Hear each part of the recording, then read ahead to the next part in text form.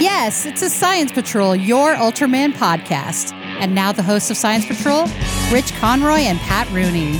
Hello, and welcome once again to Science Patrol, your Ultraman podcast. My name is Rich Conroy. With me, as always, is the man who tries to take it one day at a time, but sometimes the days just gang up on him all at once. Lovely and talented, Mr. Patrick Rooney. Hey, everybody, how are you? Yeah, they do gang up. they do tend to pile up on you. How are we doing today, Pat? I'm doing very well. Well. I could use a lot more sleep, but that's just my life at this point. Yeah. I understand that. I got up early, got the boy on the bus. The nurse was late, so I stood outside chit-chatting with the bus drivers for a while. And they were like, no, don't worry, we're waiting for the nurse. You can go back in. I was like, all right. And then I couldn't go back to sleep. So that bites. It's okay. Then I have to go to the post office to send something out. Whee! Yeah. I'm sure. Exciting. I sold a copy of Short Circuit on Blu-ray. It's very exciting. Oh, good Lord. Yeah. You still have that movie? Not now. I sold it. Well, no, I mean, you still had past tense that movie. Well, I bought it because it was out of print on the purpose of reselling it. I got you. Okay, fair enough. I picked it up cheap, and I was like, all right, it's on Blu-ray for whatever, for what I paid for it. Right. I'm like, that's real cheap. And I got it home like, oh, it's out of print. Well, it's going right in the for sale pile. I don't need to see it that bad. No. I mean, it was a cute movie, but I wouldn't buy it. Exactly. For $1. For $1, I would. Yes, yeah, for $1. That's what I'm saying. For $1 on Blu-ray, I was like, yeah, I'll buy that. And I'm like, oh, it's out of print? Okay, fine, forget it. I'll make $10 on it. That's fine. Gotcha. It's the little things. Like I picked up that Michael Keaton Birdman recently. That wasn't awful. I picked it up in the red case with the slipcover sealed for $3. Nice. What more do you want, right? So that's also in the for sale pile. I'm giving away my secrets here. This is terrible. I'm going to have to take a ride down to the flea market, see what they have. Well, not like you're not up early, but go early. If you're going all the way down to where Dan is, you might be best off hitting Columbus on Thursday morning. Thursday morning, we have something to do with a lawyer. We're redoing our will. Oh, everything to me! But pretty much. He seems responsible. But no, I don't mean this Thursday, but any particular Thursday. Thursdays are very good at Columbus. Okay. Apparently Sunday's pretty good too, but yeah, Sundays are usually busy. Long ride. Yeah, it's a long ride. I used to get down there at 6, and it was I'm already swinging. Really? Swinging. Oh yeah. Well, like I said, Collingswood on Friday is swinging by 5 a.m. man, and swinging. That's crazy talk. Most money on Friday is made by 9 o'clock. What time do they allow you to start setting up? Sometime Thursday, apparently. You have to be, if you're not there by 4:30, you're not getting a table. On Friday. That's crazy. Yep. They let you in at 2 o'clock on Columbus.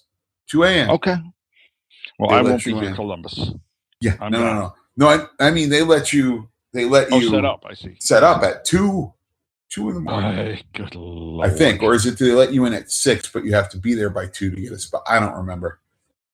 It would probably be they let you set up at 2. If they're going to get you a table at 2, they're going to let you start to set up. I don't remember if you have to get in line at 2, or because you have to get in line in your cars, and then they let you into the place. Like you can't just drive up to a table. They tell you where to go. I got you. The whole thing. Yeah, gotcha. Yeah. All right. Well, what isn't a whole fakakta thing, but kind of is the new episode of Ultraman Z we're going for. Episode 14, 4-Dimensional Capriccio, 9/26/2020, directed by Kiyotaka Taguchi and written by Kota Fukuhara. And Pat did us the fine service of looking up what exactly a capriccio is. There's 2 different definitions. The first one... We're going to take a both of them. That's what I was going to do. The second one applies to us. The first one does not. In a very offensive, stereotypical accent. Exactly. First one's a lively piece of music, typically one that is short and free in form. Okay. Which doesn't apply. Second one, painting or other work of art representing a fantasy or mixture of real and imaginary features. That Perfect. applies. That's perfect. So this is, like I said, 14th episode with the sudden appearance of the four-dimensional monster Bulletin. Bolton. Bolton. The storage base is thrown into chaos. Time and space become warped and twisted, transforming the storage base into a dimensional prison. Meanwhile, of course, Haruki is confronted with a mysterious phenomenon. Dun, dun, dun. Oh, see, I was going the other way. All right, well, that's fine. So yeah, we've got the success of King Joe Storage Customs battle against Grigio Raiden. The other branches of GAF have been very interested in utilizing the same robotics. Right. Now, King Joe is now the flagship of storage. Sevenger can finally be retired, which made me so sad. Right, because we just got used to him. Right, yeah. It seemed like, oh, you rest easy, Brave Warrior. And you're like, oh, man. Like, we barely knew you. Yeah, his poor 3-minute time limit. Exactly. Exactly. And he is now destined for preservation at a museum to promote Storage's special airborne armor units. Of course. Isn't that what you do with your giant robots? Is you put them in a museum? That's where the space shuttle's at. So I mean, okay. It's fine. Sure. Have you ever been to that? No. I went to the one that's on the aircraft carrier. Yeah, the Intrepid. That's what I was asking. Is that what it is? Yeah. Is that the Intrepid? Is there another one? No. I think there's another one that's on an aircraft carrier. No. There's 4. One in D.C., one here, one in California, and I'm not sure where the other one is. No, then I did. I guess I was at the Intrepid. Yeah. I didn't think it was the Intrepid. It is. Hey, sorry. Again, I drive the car. I don't remember. You're on the west side of Manhattan? Yeah, that's the Intrepid. Maybe. Does the Intrepid have a SR-71 Blackbird on board too? Yes, it certainly does. Yeah, that's where I was. I touched the space shuttle. Yes, so did I. You're not supposed to, but I did. But you did. They have fences up just in case. You still can. People still do. There's a like an escalator going down by it, and if you reach up, you can touch the wing. Yes, they know that happens. They don't like it, but they know it's going to happen. They're like, it's fine. Just give them a wing. Just give them a wing. It's fine. Hang a wing over there a little bit. It'll be fine. Nobody's going to, as long as people can't grab onto it and hang on going, look at me. You know, exactly. As long as people don't try to snap the wing, we're good. It's all smooth and ceramic. Nobody's grabbing onto the wing. I wouldn't give people that much effort. They can try it. Oh, they can try it, but you're going to fall off an escalator, and in which case, punishment rendered. Exactly. And more punishment to come because they will arrest you and fine you and everything. I'm sure. Oh, man, I'm going to sue you for putting a space shuttle where I want to touch it. Yeah, right on. Just go ahead. The judge will throw that right out. No problem. Dummy. So, Storage is holding a party to celebrate Yuka's work in upgrading King Joe. And they're like, what about Bacco? He's going to be really mad. And they're like, nah, he's got the day off today. It's going to be fine. And they're all like, yeah! Party! Yeah. Old man's out of the house. And then he shows up holding in one arm a tuna. Yes. One arm. That is impressive. Yeah, that's got to be a 300-pound fish, right? They can go up to about 300 pounds. You got to figure the one he had wasn't that heavy, but he was still holding it with one hand, which is impressive. So they're like, wow, how'd you learn to catch tuna? He's like, that's something I picked up. And then he carves it into sushi. And they're like, how'd you learn how to make sushi? He's like, that's something I picked up. So if you didn't have your suspicions about Bacco at this point, you should have them at this point. Exactly. He seems to know a bit too much. Yeah, he seems to have a lot of that kind of like, granted, he could be just one of those old guys who knows how to do stuff because he's been around for a while. I aspire to be that guy. I do. I aspire to be that guy who, like, you're down at the flea market or whatever, and somebody's like, "My God, we need somebody to tie a slip knot." You're like, "Yeah, I can do that." Or like, hold on. Yeah, come here, hold on. Also, we need to know the origin of Capriccio. Sure. Hold on, I know that one. Yeah, you'd be surprised the conversations that you have. So, a short distance away from the facility, Celebro's host, Kaburagi, arrives carrying 2 halves of a strange-looking rock. After he puts the pieces together and he hurls it towards the facility, the rock enlarges, revealing it to have been the small form of the dimension-manipulating monster Bolton inside. Yes. The party continues, but soon everyone begins to float off the ground. Which is insane. Yeah. Also, Baku's not really too fussed by it. It doesn't even look like he's surprised. He's like, all right, this is kind of normal. I'm good with this. He's like, oh, 4 dimensions? Yeah, I'm on it. No problem. No weirder than me walking in with a giant tuna, I suppose. Exactly. Yoko and Haruki head off to activate King Joe and Wyndham as the base's alarm sound, but as soon as Haruki scales the stairs, he finds himself right back to where he was minutes before, because he was like, oh man, isn't it weird when you eat something that you like and you finish it? Don't you wish you could just go right back to starting it again so you could eat it all over again? That's exactly what happened. Right. And he was like, yeah. And then Yuka keeps coming back to the same spot. And they're like, wait a second. This seems Yuka strange. kept going up the or same Yoko, rather. Yoko. She kept going up the same exact flight of stairs. Or reappearing in one spot and coming back. Reappearing at the bottom, running up, reappearing at the bottom and running up. Whereas with Haruki, every time he would touch the top step, you'd see him sitting down again. Right. And you're like, all right, this is weird. I guess we'll figure it out shortly. Yeah, I also like that scene where everybody's floating and Yoko keeps running in front of them. Like, I'm heading off to the hangar. I'm heading off to the hangar. I'm heading off to the hangar. And nobody seems to have a problem with it at all. Okay. Yep. This happened several times. Haruki's getting more confused with every repeat. Outside, Shinya is confronted, of course, by Juggler's Juggler, who tells him to reconsider using Bolton now, as today is an important day for storage. But before Juggler can take action, Bolton's warping powers teleport Juggler inside the building to the restroom, allowing his host to escape. And while he's there, he's like, well, I'm here. I might as well pee. That was my favorite part. Transforms back into Hibikura, and he's like, well, I'm here. I might as well just. Yeah, and it looked like he was just about to go and said, hey, you know what? Yeah, I got to go. I'm here. Might as well. Yeah, I might go. Yeah. Rather than walk back in 5 minutes, because that's what, anytime you go to the bathroom, just to wash your hands, going to go in and just wash my hands. You walk out in 4 minutes later, you're like, I should have gone when I was in there. Dang it, I got to go back. Yep. Yuka then discovers in the midst of another loop that Bolton's willpower ability is linked to the desires of those it targets. So Haruki reverts to just before he ate the tuna, due to the comment he made that eating it, he wished he could turn back in time. And with this in mind, Haruki and Yoko head out to confront Bolton, because she really feels bad for retiring Sevenger. Yeah. Right. So that's why, like, she can't get to King Joe. Fair. Okay. Yeah. Fair.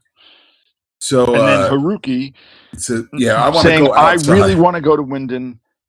Starts running and shows up in front of his father. Right. Oh, that was great. God. Yeah, that was great. After he learns the value of trying to protect those within my reach, we have a touching moment, like where he shakes hand, goes, "Can I shake your hand?" And his father's like, "Yeah," and they shake hands, and holy moly!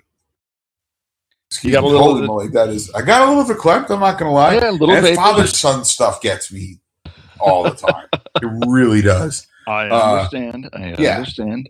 And now you know why when Haruki's dad took so long to get the ball, it wasn't because he was being murdered off screen. It was because he was talking to adult him. Exactly. Right? Exactly. So he returns to the present as Bolton uses its abilities to levitate buildings into the air to cause chaos. Holy crap! My goodness. When they did that with the one room from the office, that was so well done. Yeah. I don't know how they did it. I don't want to know how they did it. It was so well done. The only thing I can think of is they had the room, right? And then they rotated. The room was rotated. Right. So all the stuff floofed around. But the Bolton was being rotated in a similar direction, but slower, maybe? No, it was in a different screen. The room, you're right. You got to figure the Windows. Well, actually the Bolton just was a in green the screen. The Windows is green screen. I don't think it is. I think you're looking through the window at the miniature is the room, right? The window, right? And then the window has the Bolton suit in back of it because there is a dude in there sticking all the whatnots out of the holes. Right. So the suit is moving, but the room is also being rotated on like a gimbal. Right, I'm good with that part. Here, like this. Yeah, no, you don't have to do that. You don't. But for those of you listening along at home, I rotated my own camera. The difference was the stuff on the desk didn't fall the way you would expect it to fall if they just rotated the room. No, it kind of went up. Yeah. So magnetic? I don't know. That's why I'm saying I don't want to know how. I want to know how they did that. Like, that's why I'd kill for behind the scenes stuff on this. Like, yes, there is some stuff that you want to know how they did, but on the other side of it, I want to just let it be. Yeah. So that way I can enjoy it. And I don't say, oh, they did that and blah, well, blah, see, I like to watch it first and then I enjoy it. And then I can appreciate it even more when I find out how they did it.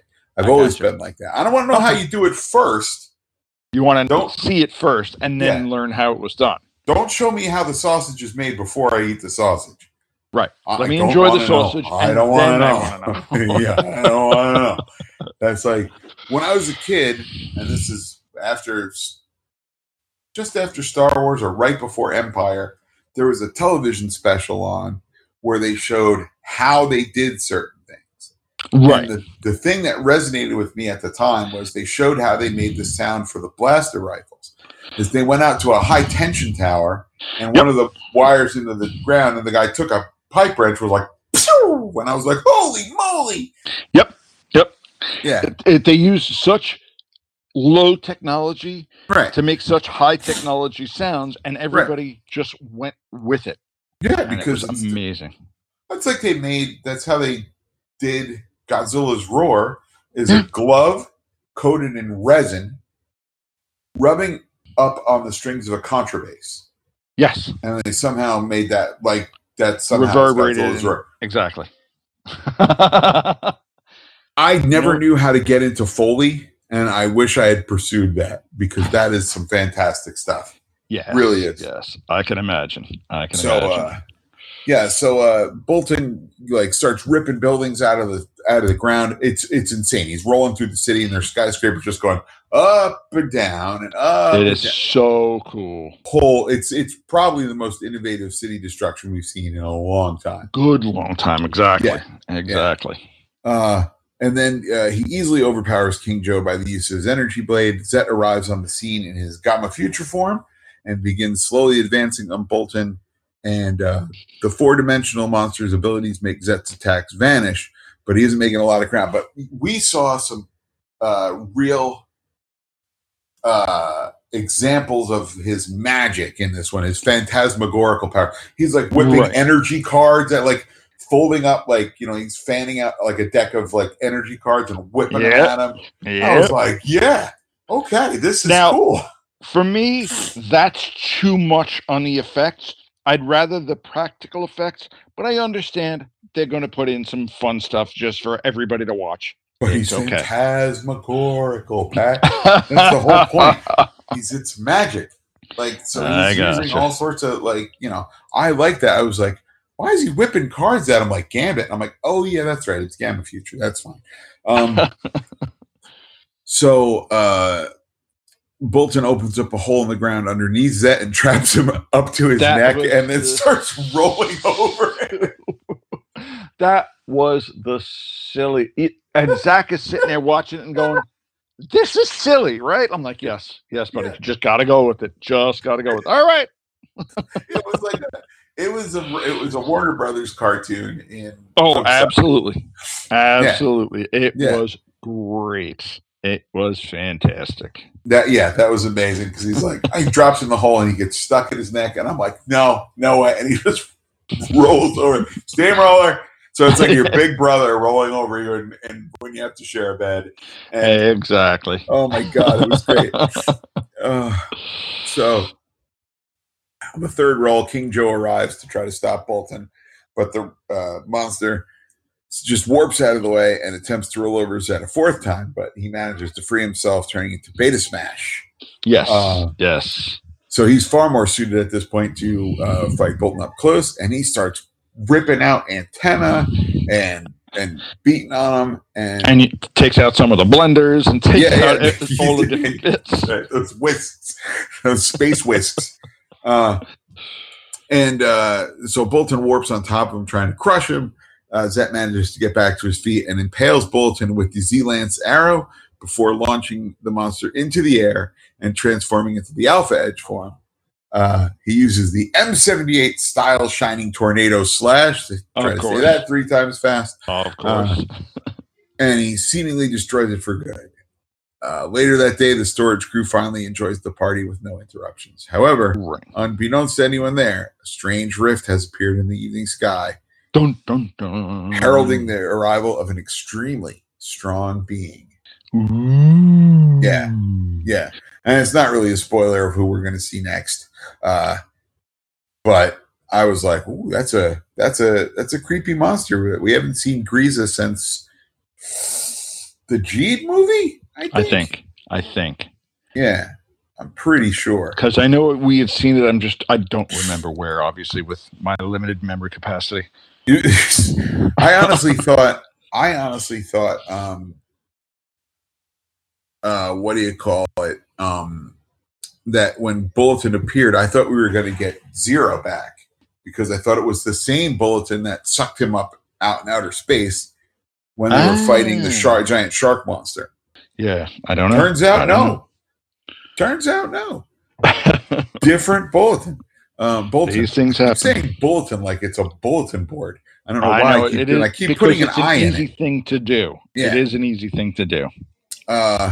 Now, the scene with Cerebro combining 2 fragments and summoning Bolton is a parody to the 2016 viral Japanese song PPAP, Pen, Pineapple, Apple, Pen. What? Yeah, it is. If you've never seen Pen, Pineapple, Apple, Pen, I behoove you to watch it and then hate me because it is the catchiest dumb thing you've ever heard in your life. And you'll be walking around going, why am I singing that? I have a pen. I have a pineapple. Pineapple pen. No. Yeah. Oh yeah. It's terrible. It makes you nuts. I can imagine. Yeah. But in his actor apparently also acknowledges this tribute. The reference to it in his Twitter feed. He was like, that's totally, we totally did that as a goof towards the Pen, Pineapple, Apple, Pen song. Okay, fair enough. Yeah. So yeah, well, I like this episode a lot. Very cool. Like I said, it was very cool. I didn't like all of the special effects. I think they were kind of overdone, but you know what? I'll live with it. I get it. It's all right. Right. You know, I much rather the practical fighting and all of that stuff, but okay. When you're fighting Bolton, damn it, Rich. Yeah. When you're fighting Bolton, his whole point is that he's like this crazy 4th dimensional being that can do anything with time. Yes. You can't just walk over and kick him in the metaphysical nards. Yeah. I know. Yeah. Speaking of nard kicking. The episode of Ultraman Leo coming up. There was 2 kicks to the monster nards. Holy moly. Now, here's the question that I wanted to get to while we're in between the 2 shows. Yeah. I actually wrote down the views of Zet and Leo because you can, on YouTube, as we're watching these, you can see how many times they were viewed. So, approximately how many times do you think that this episode of Zet was seen by Sunday morning when I watched it? Sunday morning? 300, I don't know, 150,000.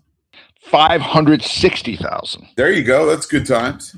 Now, how many episodes of Leo Do you think in the past 2 months, because it shows it's only 2 months old?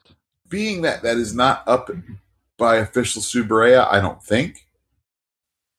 I don't know, 300? Close, 600. All right, not bad. Yeah. Close enough. Yeah. So it's basically 1/1000th. Yeah, I don't blame that. I actually don't. I believe that completely. Yes. Everybody wants to see the new stuff. Nobody wants to see the stuff that's 40 years old. Also, it's not that Leio's a little bit more obscure. Excuse me, as opposed to Zet, which is brand new. They are like pimping very hard right now. I understand. You've got Ultraman fans who only want to watch the old stuff. Yeah. Stop at Ultraman 80. That's it. Really? That's it. Okay. Then there are people who want just the old stuff and the middle stuff. So they'll go all the way to like Nexus or stuff like that. They don't like the new stuff. Then there are the new people who don't like any of the old stuff. It's a melting pot, Patrick. That's what I got you. Yeah. I got you. That's fair. Yeah. There are plenty of Bolton vinyl figures. Okay. Or as I like to call it, clumps o plastic. You can get away with clump o plastic, absolutely, because that's basically all it's going to look like. Yeah, it looks like a giant molecule with a hang tag. Exactly. And I remember seeing that at Outer Limits, going, "Why would I buy that?" Now you know. Well, just to have. I mean, if I'm going to have an Ultraman monster collection, like an insane person, yeah, I would get that just to have it. I understand. Sure, fine, I get it. I get it.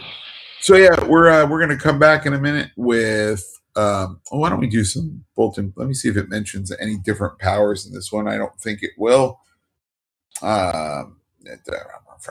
60 meters tall, 60,000 tons. That's the old one. If Bolton's feelers get broken off, he's at the mercy of whoever is fighting them and unable to use its reality warping abilities. Man, there you go. Okay. Yeah. Okay. So they call it 4-dimensional willpower. Sure. That's how he does that, yeah. Sure. And he can absorb things and trap them in a 4th-dimensional prison. Sure, why not? Yeah, of course. Sure. Exactly, why not? Like, that's, there you have it. But yeah, so we're coming up next. We're going to do episode, 20 of... Yes, episode 20 of Leo. Who would have give thought? The title after the short break. Yes, and we will see you guys in a minute.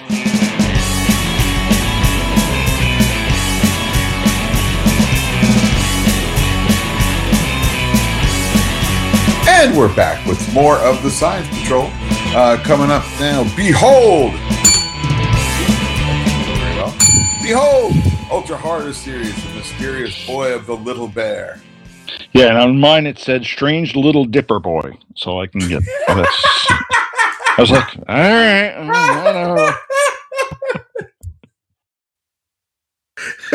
whatever.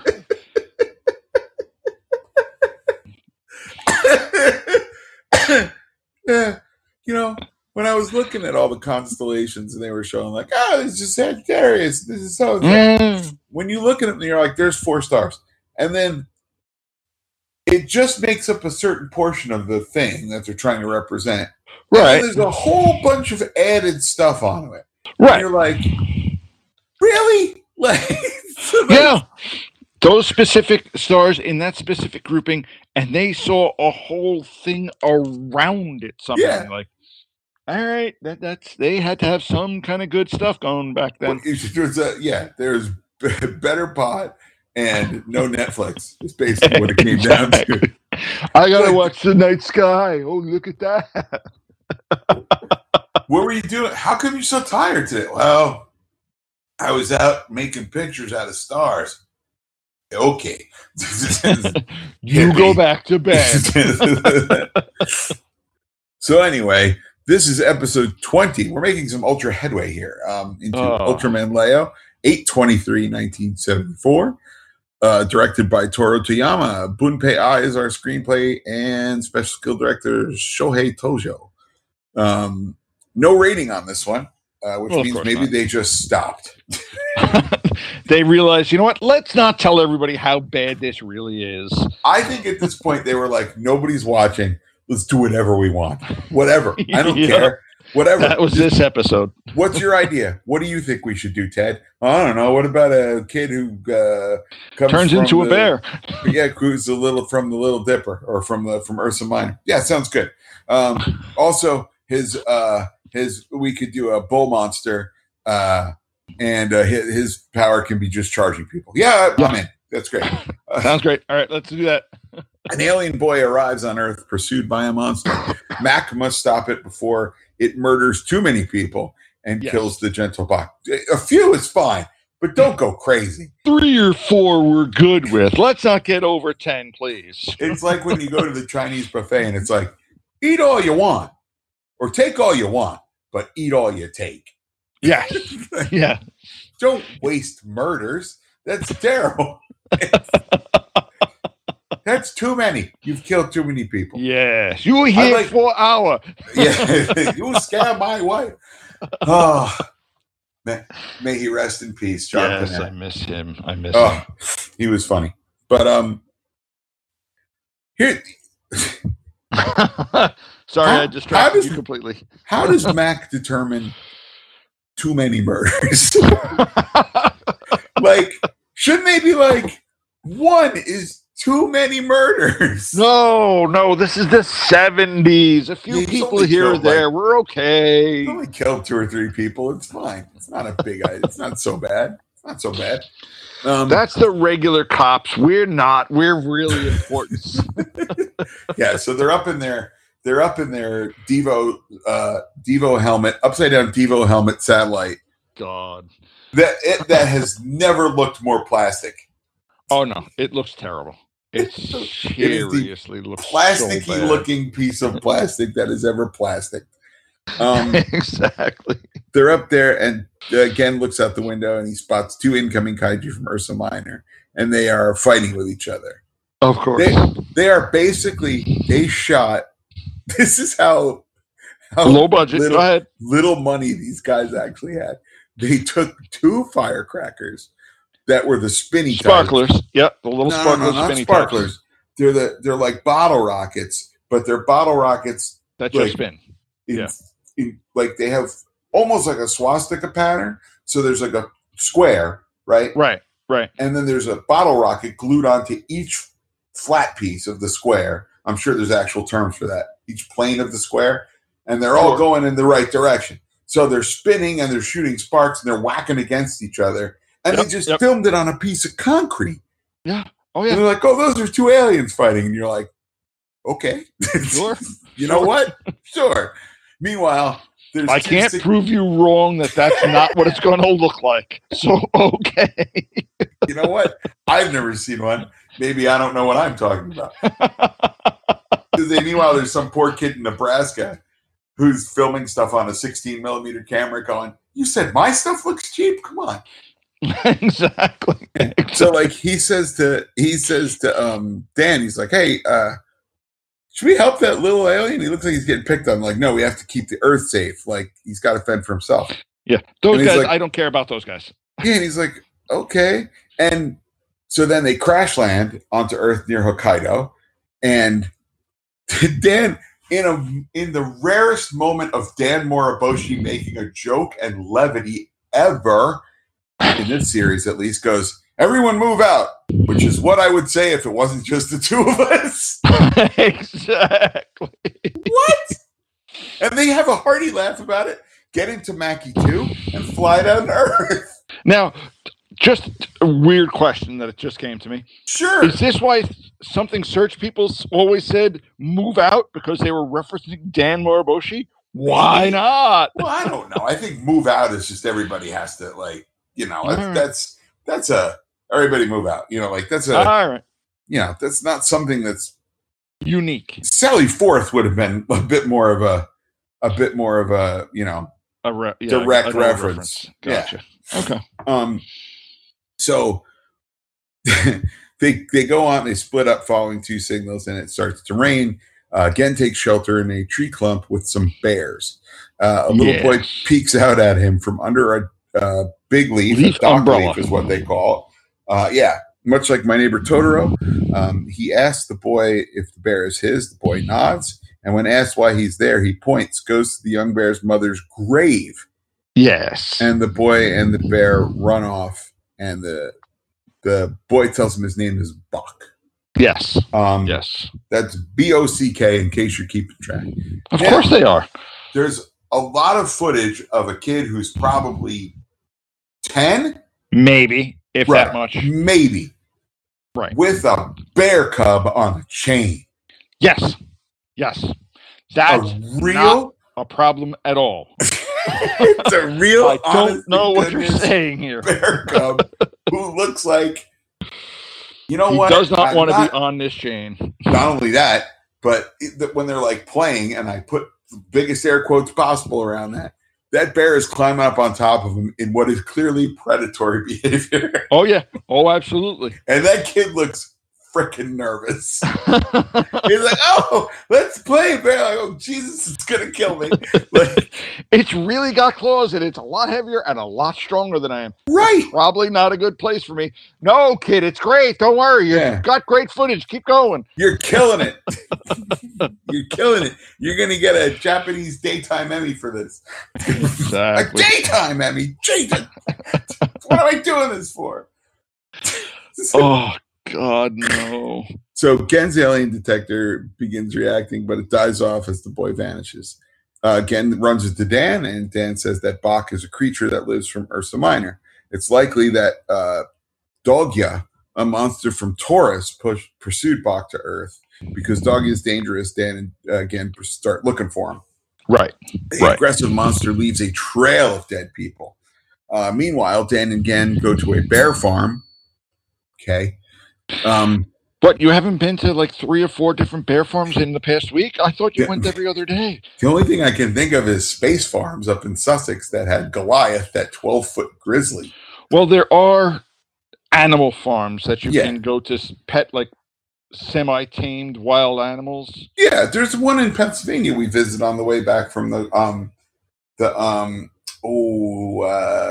Poconos. No, there's a Poconos flea market up there, Bushka Falls. Oh. And there's the Pocono Snake and Animal Farm.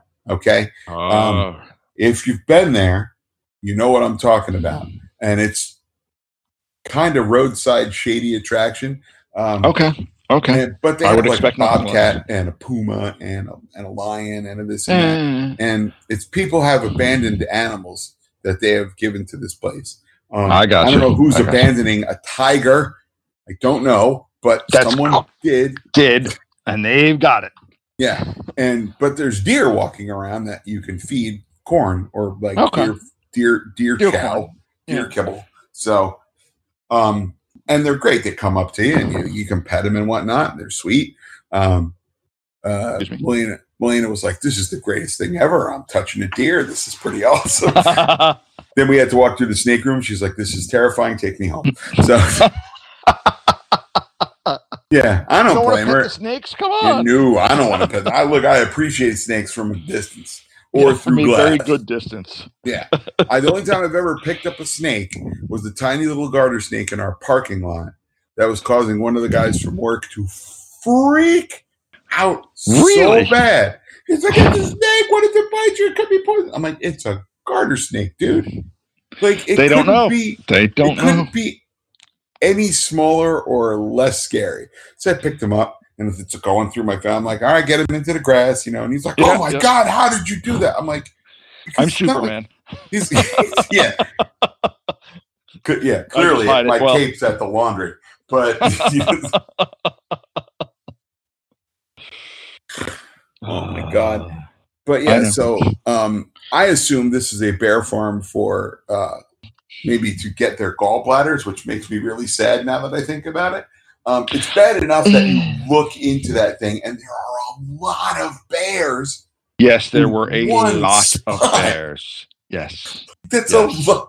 I was like, that's too many bears to be putting in there. But again, remember, this is 74. Yeah. It's fine. Yeah. It's great. Yeah, all I could think of is, I think that's too many bears. I mean, I'm not what we call a bear expert by any means. Nope.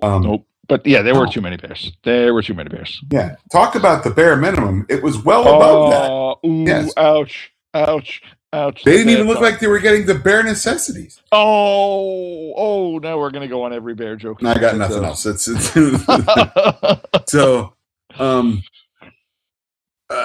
So Dan goes to talk to him, meets up with, they find the boy, and he's like, Bock, it's good to see you again. He's like, oh, hey, Seven. And this is the first time that Dan has been friendly to anybody. Yes. Yeah. Because you got to figure he's space racist.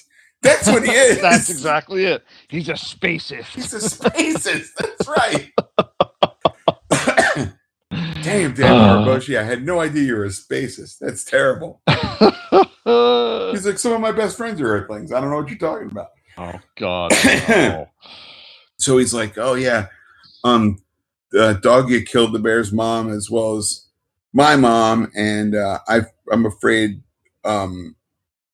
that he's afraid that Bock's going to avenge his mother's death, so he's still chasing me. Suddenly, a bunch of villagers rush up, headed by a large man who claims that Bock is Dogya. Of course. That's a sentence I never thought I would say. The villagers nearly kill the child, but Dan stops them. And the big guy's like, oh, I saw him. He turns into a monster. We got to kill him. Sure. Okay. Yeah. Back in the 70s in rural Japan, apparently, one big guy could get a lot of people to kill a kid, apparently. That's I guess. Top notch, fellas. Sure. God, no. And today, this was also the first episode that I noticed that the big dopey helmets that they're wearing, have the Mac logo like embedded on the helmet. Yeah, it's always been there. I'm sure, but it's molded onto that thing. But I really want one of those big fancy Mac enamel pins that they have on their chest. It's way bigger than it needs to be. Absolutely. That's why you need it. Huge. It's probably 4 inches across. Yeah. I'm sure somebody has bootlegged it. I'm sure by now. Yeah. So, what happens then? The man who leads the villagers surprises him, and Bock recognizes him as Dogya. He runs away, and the guy's in pursuit, and he starts cutting down trees with like this big axe. Yeah. One of the trees, of course. Go ahead. He's running after the kid with the axe. Wonder what he's going to use the axe for, if not to chop down trees. I bet it's to kill that kid. That's a hunch. So one of the trees, of course, kills the bear cub, right? And however, he goes to kill the kid, and Gen shoots literally shoots the axe out of his hands. Exactly. Now Bock cries tears over the bear, which grow into these black lilies, and Gen looks at his alien scanner, which shows that Dogya is the big guy. Well, of course. Now, the villagers do not believe the officers, but Dan does something with his cane, which looks like a smoke extinguisher or something, and Dogya becomes the giant bull monster. Of course. He basically becomes 99-cent store Ferdinand. Yep, pretty much. And I mean, this suit is about the worst suit. I know we keep saying it every week. No, the werewolf suit was 100 times worse than this. The vampire suit also was awful. Yeah, that they have no money for these suits. This is bargain basement, but it's not the bargain basement's basement. Is what I'm saying. Okay, fair enough. Yeah, you're at least in the front. This might be on a rack. It's not in a clearance bin. They're like, oh, this will work. So, it's at least this looks like it has some construction to it. It's not a black leotard with fur on it and a Don Post mask. So, God no. Gen, of course, transforms into Leo, and the two battle. And they start, and it's funny because the bull monster, of course, his only real attack at this point is to bend at the waist and then charge into him. Yes. And again, it's delightfully stupid. It really is. It is so stupid. But they sped up the battle between Gen and the monster. Yeah. And the force perspective was not good. I think parts of it were nice where you saw, I mean, where there was a lot of trees and whatnot, it worked for me. But I think that's part of the problem with the show having the budget of the show that it has, is that they can't make buildings, and or at least not a lot of buildings. Anything. Oh, there's no reshoots. Like whatever footage we've got, we'll make it into a show. It's fine. In fact, they used in parts of Ultraman Leo, I understand they used a lot of like destruction footage from Jumborg Ace. Public domain stuff? No, just previous Subaraya shows. Ah, I got you. Where are you going to find public domain tokusatsu building destruction? Well, you can find public domain building destruction. Okay, yeah. But no, they didn't use real buildings or footage of real buildings, but they used stuff from other shows that they had previously shot, and they just inserted, like they did with the Godzilla movies in the 70s. There's plenty of... There's Godzilla versus Megalon, for example. Anytime you see Megalon firing the lightning beam out of his head and then it hits buildings, those buildings were from Ghidorah the Three-Headed Monster. And it's his gravity beams look this strikingly similar. I don't know how, but it's just a smart guy going, I know how we can make this work with no money. You know, that's all. It was just a money statement. It's to save what you can. We got a suit out of this. At least there's a suit. So Bock pulls the lilies and then like overhand chucks them, right? And then they grow somehow. Magic. Science, of course. And they grow and they just jam. Oh, because because somehow Doggy was able to blind Leo. Right. And he's like, oh, I can't. What am I? You know, it's funny. They kept the lights on in his eyes. You'd have thought they would have turned them off. It's not great. The thought. I don't know. I know. So can't reshoot. Remember. Right. Exactly. So Bock throws these lilies. They grow into like giant javelins, hitting Dog in the eyes. Then we get some little comic relief of them walking past each other. Yes, which was great. My favorite is the two of them backing up at each other, like ooh. And then there's just judo, lots of judo, until finally, Leo somehow. Like right when Leo transforms, he just walks up to Dog and kicks him twice in the Johnson. Yep. Yep. Foof. And Monster's like, oh, dude, come on.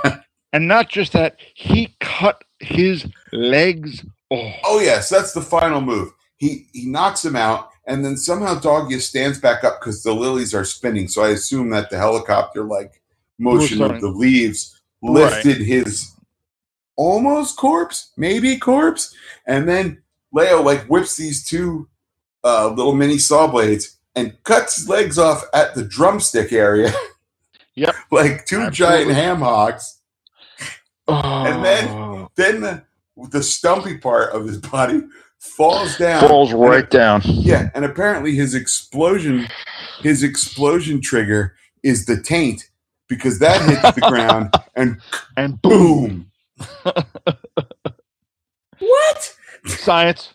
That's all we got is science.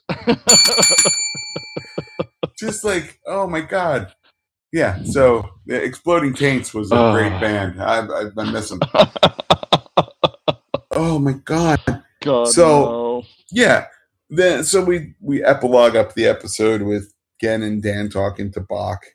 And he's like, no, I'm going to go home.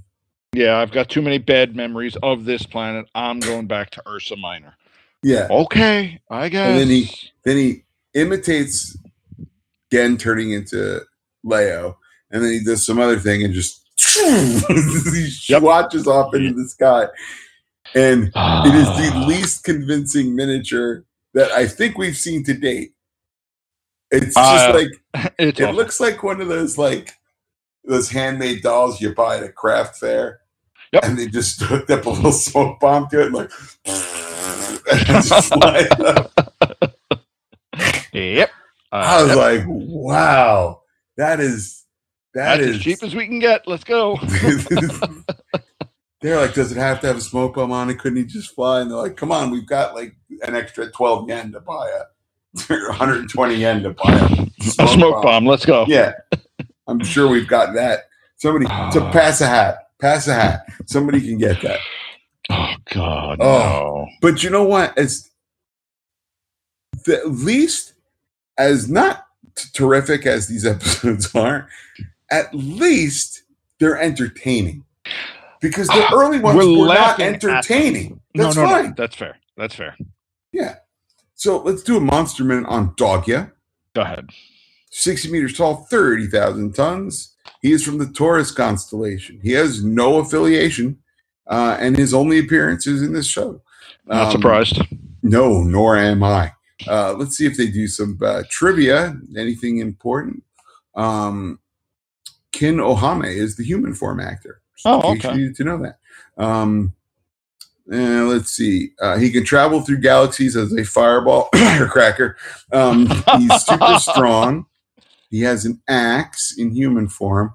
And literally, that's the only thing they say. That's great. Because there's nothing else you can really say. I mean, they don't even mention that he charges people. Like, at least give us that. And here's another monster minute for Bock.